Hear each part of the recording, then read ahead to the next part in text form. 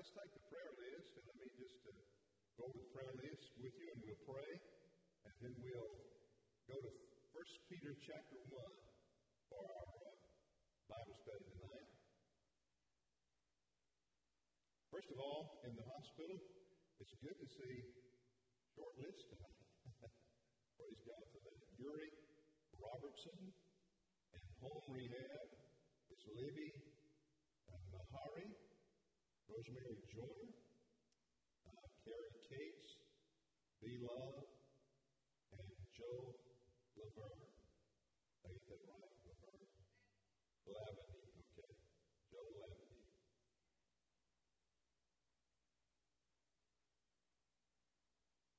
Oh, okay. All right. Then for the pastor search committee, we want to pray for them, keep them before the Lord continually. Chad Tillman, Casey Eisen, Gary Brown, Chad Hutchison, Brittany Goldsby, Gail Rice, and Brent Porter.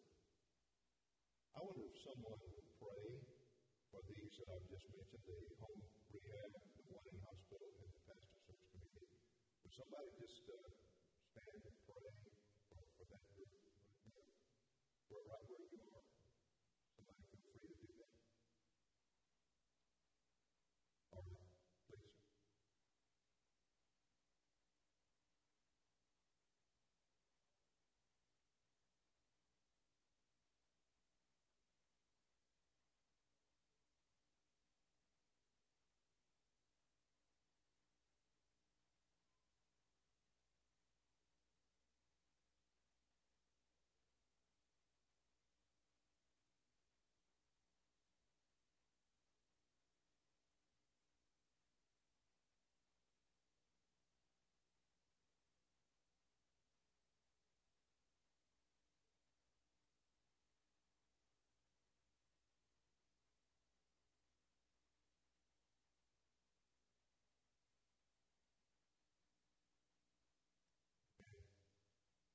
Then under senior care, there's Alice Ball, Doug Brassfield, Doris Brassfield, Jane, is that Carnal? Bobby Cates, Rosalie Crawley, Helen Edelman, Martha Gregory, Carolyn Johnston, Madola Hudson, Nikki Love, Patricia Nolan, Lola Sweat, Hazel Spiegel, Mildred Skelton, Dee Dee Thompson, Dan Williams, Esther Ellis, Charlie Williams, Carolyn Burkhead, and Dan Redmond. And then bereaved, Gagnon family, Ditto family, Bond family, and the Clymer family. And then those with cancer, Buddy Smith, Carson Grisham, Richie Hutchison's cousin, Chris Bradley, and Jana Hall. I'd ask if one more would pray for those at senior care, bereaved, and cancer. If you would just stand and pray for them, would you mind doing that? Anyone? Okay, thank you.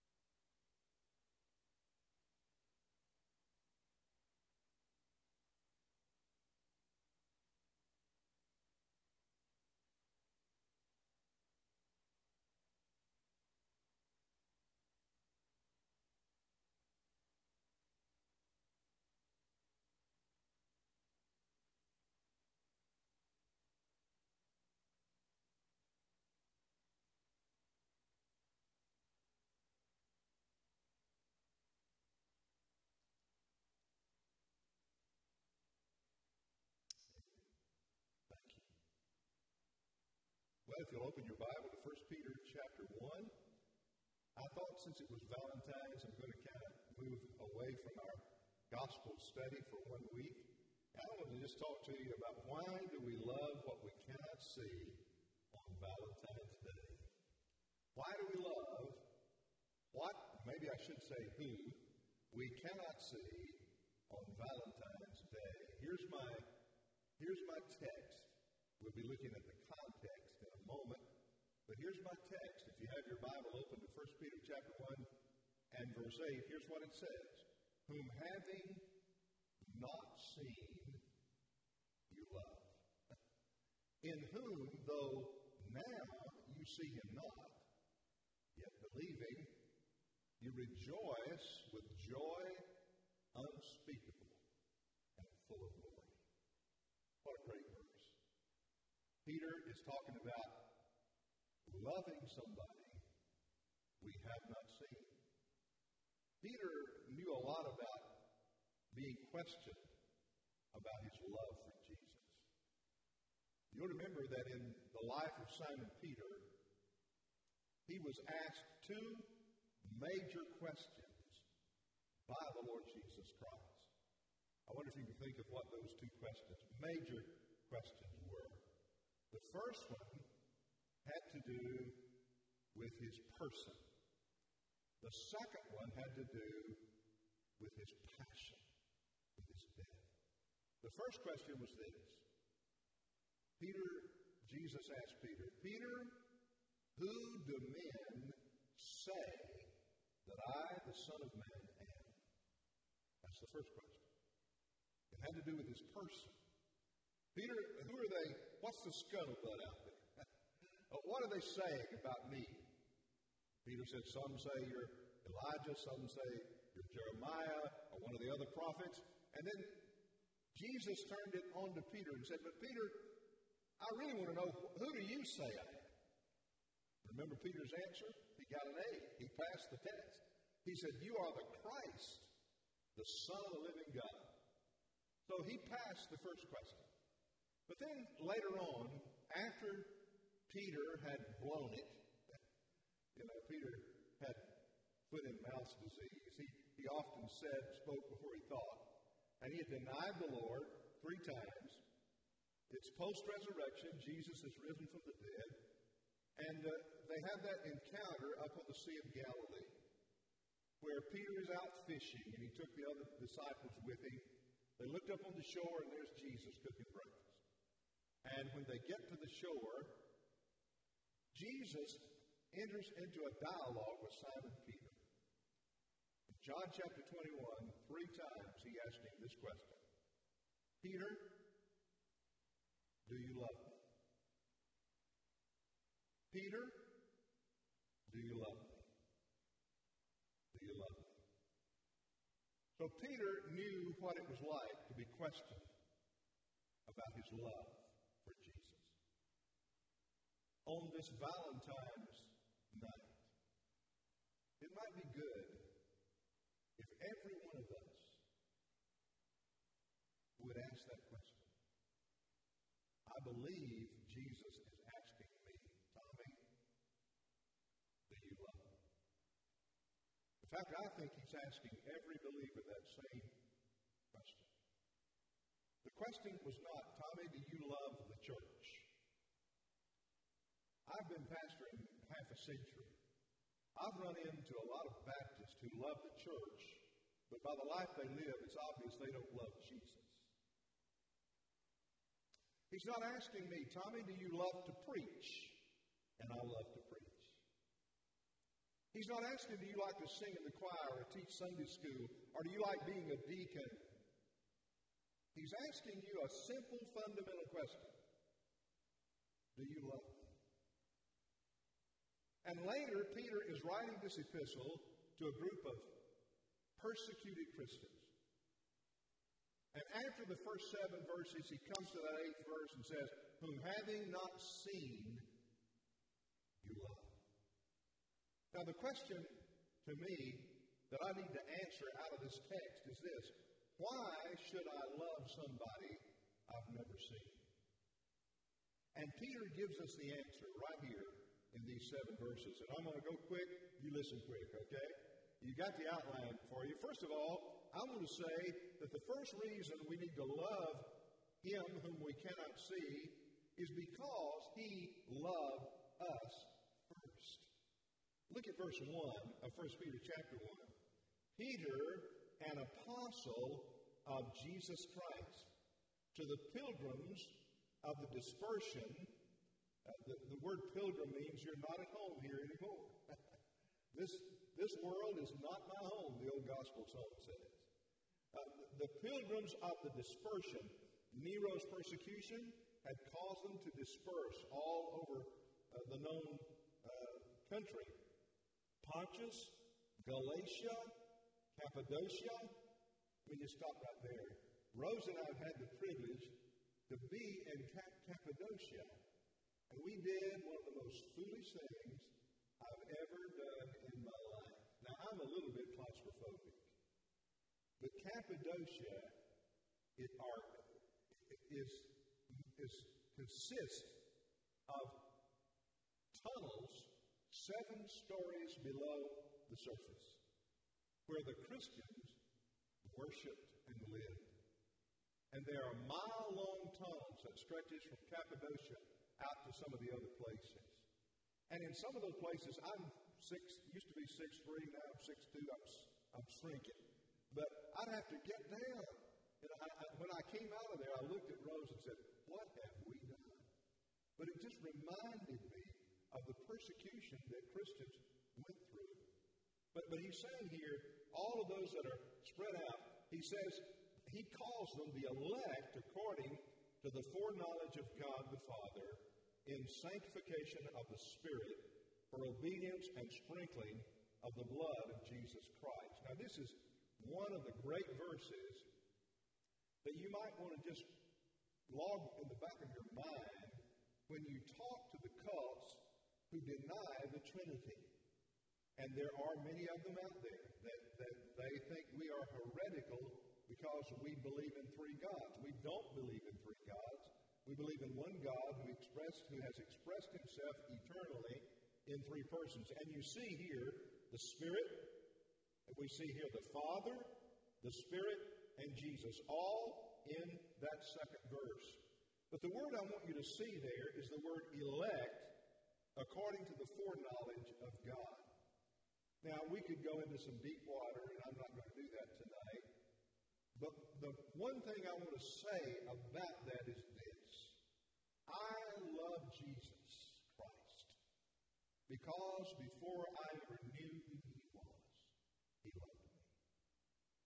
Before I was ever born, He loved me. Elect according to the foreknowledge of God. Here's another word for that. It's called grace. Grace. I love Jesus because He chose me before I could ever choose Him. I didn't even know to choose Him. But then He, by His Spirit, convicted me and drew me to Himself. And I placed my faith in Christ. I repented of my sins, which I'm responsible to do.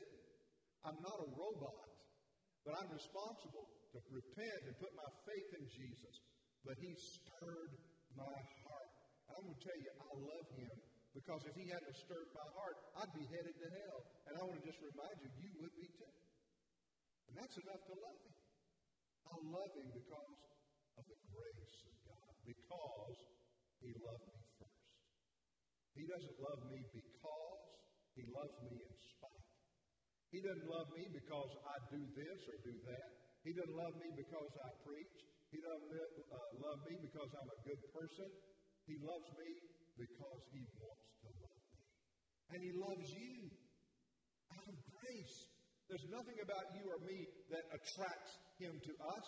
He loves us. Grace is Him giving us what we do not deserve. Well, I'm camping out way too long there.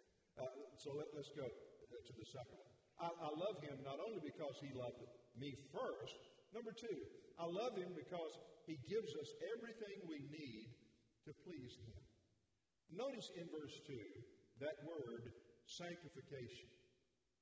Sanctification.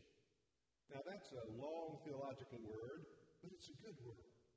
It's a good word. I want you to remember that word. We are saved in three phases. I am saved from the penalty of sin by justification. I'm saved from the power of sin by sanctification. And I will be saved one day, hallelujah, from the very presence of sin, glorification. So what Peter is saying here is that God has provided for our sanctification. Did you see what he said? Elect according to the foreknowledge of God the Father in sanctification of the Spirit. Here's what that means, church. That means that whatever demand God puts upon my life, he supplies that demand. It means the righteousness which God requires of Tommy Vincent is the righteousness which God provides for Tommy Vincent. God never asked me or you to do anything he doesn't empower us to do. And so I love him for that. I'm so grateful he didn't save me and say, now, Tommy, you're on your own. From here on, it's up to you, my friend. You got to hang in there, work hard, and if you make it to the end, you'll be saved. Aren't you glad that's not the gospel? That's not good news at all. The good news is that God saves us, and then he gives us his Spirit to sanctify us. So I love him, number one, because he loved me first. Number two, because he gives me everything I need to please him. Everything I need to please him. There's a little poem that says, work and do, the law demands, but gives me neither feet nor hands. But a sweeter song the gospel brings. It bids me fly and give me wings. You see, that's the gospel. The gospel doesn't just tell us what to do. The gospel helps us to do it. Now, say a lot right there, but I need to move on. I want to get to all of it real quickly. Here's the third. We love him because he defeated our worst enemy. Now look at verse 3. Blessed be the God and Father of our Lord Jesus Christ, who according to his abundant mercy hath begotten us again to a living hope through the resurrection of Jesus Christ from the dead. He's given us a living hope. Now, let me give you a definition of hope. Hope is desire plus expectancy.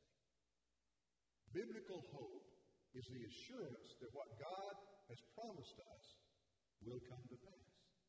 It is a living hope. Now, why do I love him? I love him because he defeated my worst enemy. And my worst enemy is death. Paul said in the New Testament, the last enemy is death. Jesus rose from the dead so that my worst and last enemy has been defeated. Jesus conquered the grave. Amen. Look right at that. Jesus conquered the grave. And in conquering the grave, he conquered death. Back up here. I can see you better if I get back here. No, let me come back up here. No, I'm kidding. He conquered. All right, Rose and I went to Korea a number of years ago on a simultaneous revival. And so we were in two churches for two revivals. The first 13 times I shared the gospel, I had 13 people surrender, commit their life, repented, and trusted Christ. I'd never been in. It was like pulling ripe fruit. I'd never seen anything like it. In fact, they would be gathered in their house, wait for us to get there, and they would have their neighbors come because they wanted their neighbors there when they got saved. It was the biggest thing I'd ever seen. The Korean church is a praying church. And so we were just seeing people saved left and right. And so finally, I went to the Korean pastor and I said, let me ask you a question. I said, why did you fly us 10,000 miles over here to pluck ripe fruit? I mean, it's just ready to fall off the vine. All we did, we had a track that had Korean on one side, English on the other. We didn't know a word of Korean. They didn't know a word of English. But we would read the English side, they would read the Korean side. We'd get to the end and say, is there any reason why you would like to commit your life to Jesus Christ? No, there's not. We pray together. 13 in a row. I said, Pastor, why did you fly us over here? He said, you don't understand. He said, they will listen to Americans better than they listen to us as Korean pastors. I said, why? He said, because you Americans defeated our worst enemy. Korea, North Korea. And he said, we love Americans because you defeated our worst enemy. My precious friend, is there a better reason for loving Jesus? I love Jesus because he defeated my last and worst enemy has been defeated. All right, real quickly. Y'all got to listen just a little faster. We're moving up. The fourth one is this. We love him because he put us in his will. Look at verse 4. Look at verse 4. He says, he's given us a living hope through the resurrection of Jesus Christ from the dead to an inheritance incorruptible and undefiled that fades not away. See that? Inheritance, incorruptible, undefiled, and it fades not away. That means God has put us in his will. He has promised us an inheritance, and that inheritance is heaven. Incorruptible, undefiled, and it fades not away. In other words, that's a promise from the Lord. That's what we have in store. That is our hope. My dad was a sharecropper, and we kind of always laughed and said he was always on the wrong end of the share. He would milk 30 cows twice a day and then do a little hill farm when I was a kid growing up. Used to pick cotton, hoe corn, all that kind of stuff. Don't miss it one bit. For $100 a month. That's what my daddy got paid. So when he died, I didn't get a big inheritance. I got one insult. That's what I got. But he gave me a lot more than that. Not in the things, but this what he put in my life. Just like that. But you know, I don't begrudge that. Because I've got an inheritance coming. Don't make anything my dad or any millionaire could have left me pale in the insignificance. I love Jesus Christ because he has promised me I have an inheritance when I die. To be absent from the body is to be present with the Lord. Isn't that worth loving him? Don't you love him for that? Love him for the hope of heaven. All right, here's number 5. Number 5. I love him, or we should love him, because he protects us. Look at verse 5. I love this verse. This is a good verse to memorize, by the way. Verse 5. Who are kept by the power of God through faith unto salvation. I love him because he saved me and he keeps me saved. I'm not saved because I'm holding on to Jesus. I'm saved because Jesus is holding on to me. Let me give you a verse for that. John 10:28 and following. I give unto them eternal life, That settles the issue right there. What kind of life? Eternal life. It's not eternal if I lose it tomorrow. I give unto them eternal life. They shall never perish. Neither shall any man, literally, the Greek says anything. Neither shall any man, anything, pluck them out of my hand. My Father, which gave them to me, said Jesus, is greater than all. And no man can pluck them out of my Father's hand. You see, this is me. Well, let's see. I got it illustrated. I am in the palm of Jesus' hand. I'm in there, okay? I'm in Jesus. Before the devil can get me, you've got to go through Jesus. But that's not all. Jesus and the Father are protecting me. I give unto them eternal life.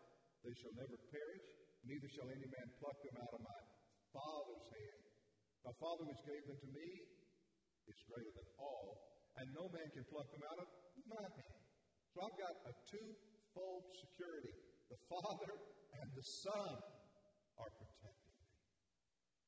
So I can have the assurance, not based on my performance, but based upon the security that I am in His hand. He can keep that. I have committed unto Him. All right, here's the last one. We'll wrap it up. You did really good. You listened really good. Here we go. The last one. We ought to love Him because He gives us purpose in our suffering. Listen, folks. We could spend the whole time on that right there. Look at verses 6 and 7.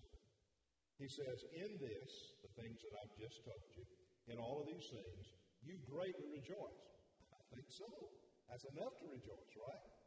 Heaven, security, sanctification, all of those things are ours. He says, in this you greatly rejoice, though now for a little while, if need be, you have been grieved by various trials, that the genuineness of your faith, being much more precious than gold that perishes, though it be tested by fire, may be found unto praise and honor and glory at the revelation of Jesus Christ, whom having not seen. So that comes to the end of the passage. I love Him, lastly, because the suffering, the pain, the situations that I find myself in that I can't explain, when the light at the end of the tunnel turns out to be a freight train coming my way, and you know that happens, doesn't it? We go through things we don't understand. But I'm grateful that when I can't understand, when I can't trace His hand, I trust His heart. When I can't figure out what God's doing, I can know from the Scripture itself that God is working all things together for good. Doesn't say all things are good. We know that. You know that. But He says, behind all of it, I am a sovereign God. And in the final analysis, whether you can see it, taste it, or smell it right now, I am working all things together for good. The things that love the Lord. Not until the room is silent, and the shuttle cease to fly, will God unroll the pattern and explain the reason why.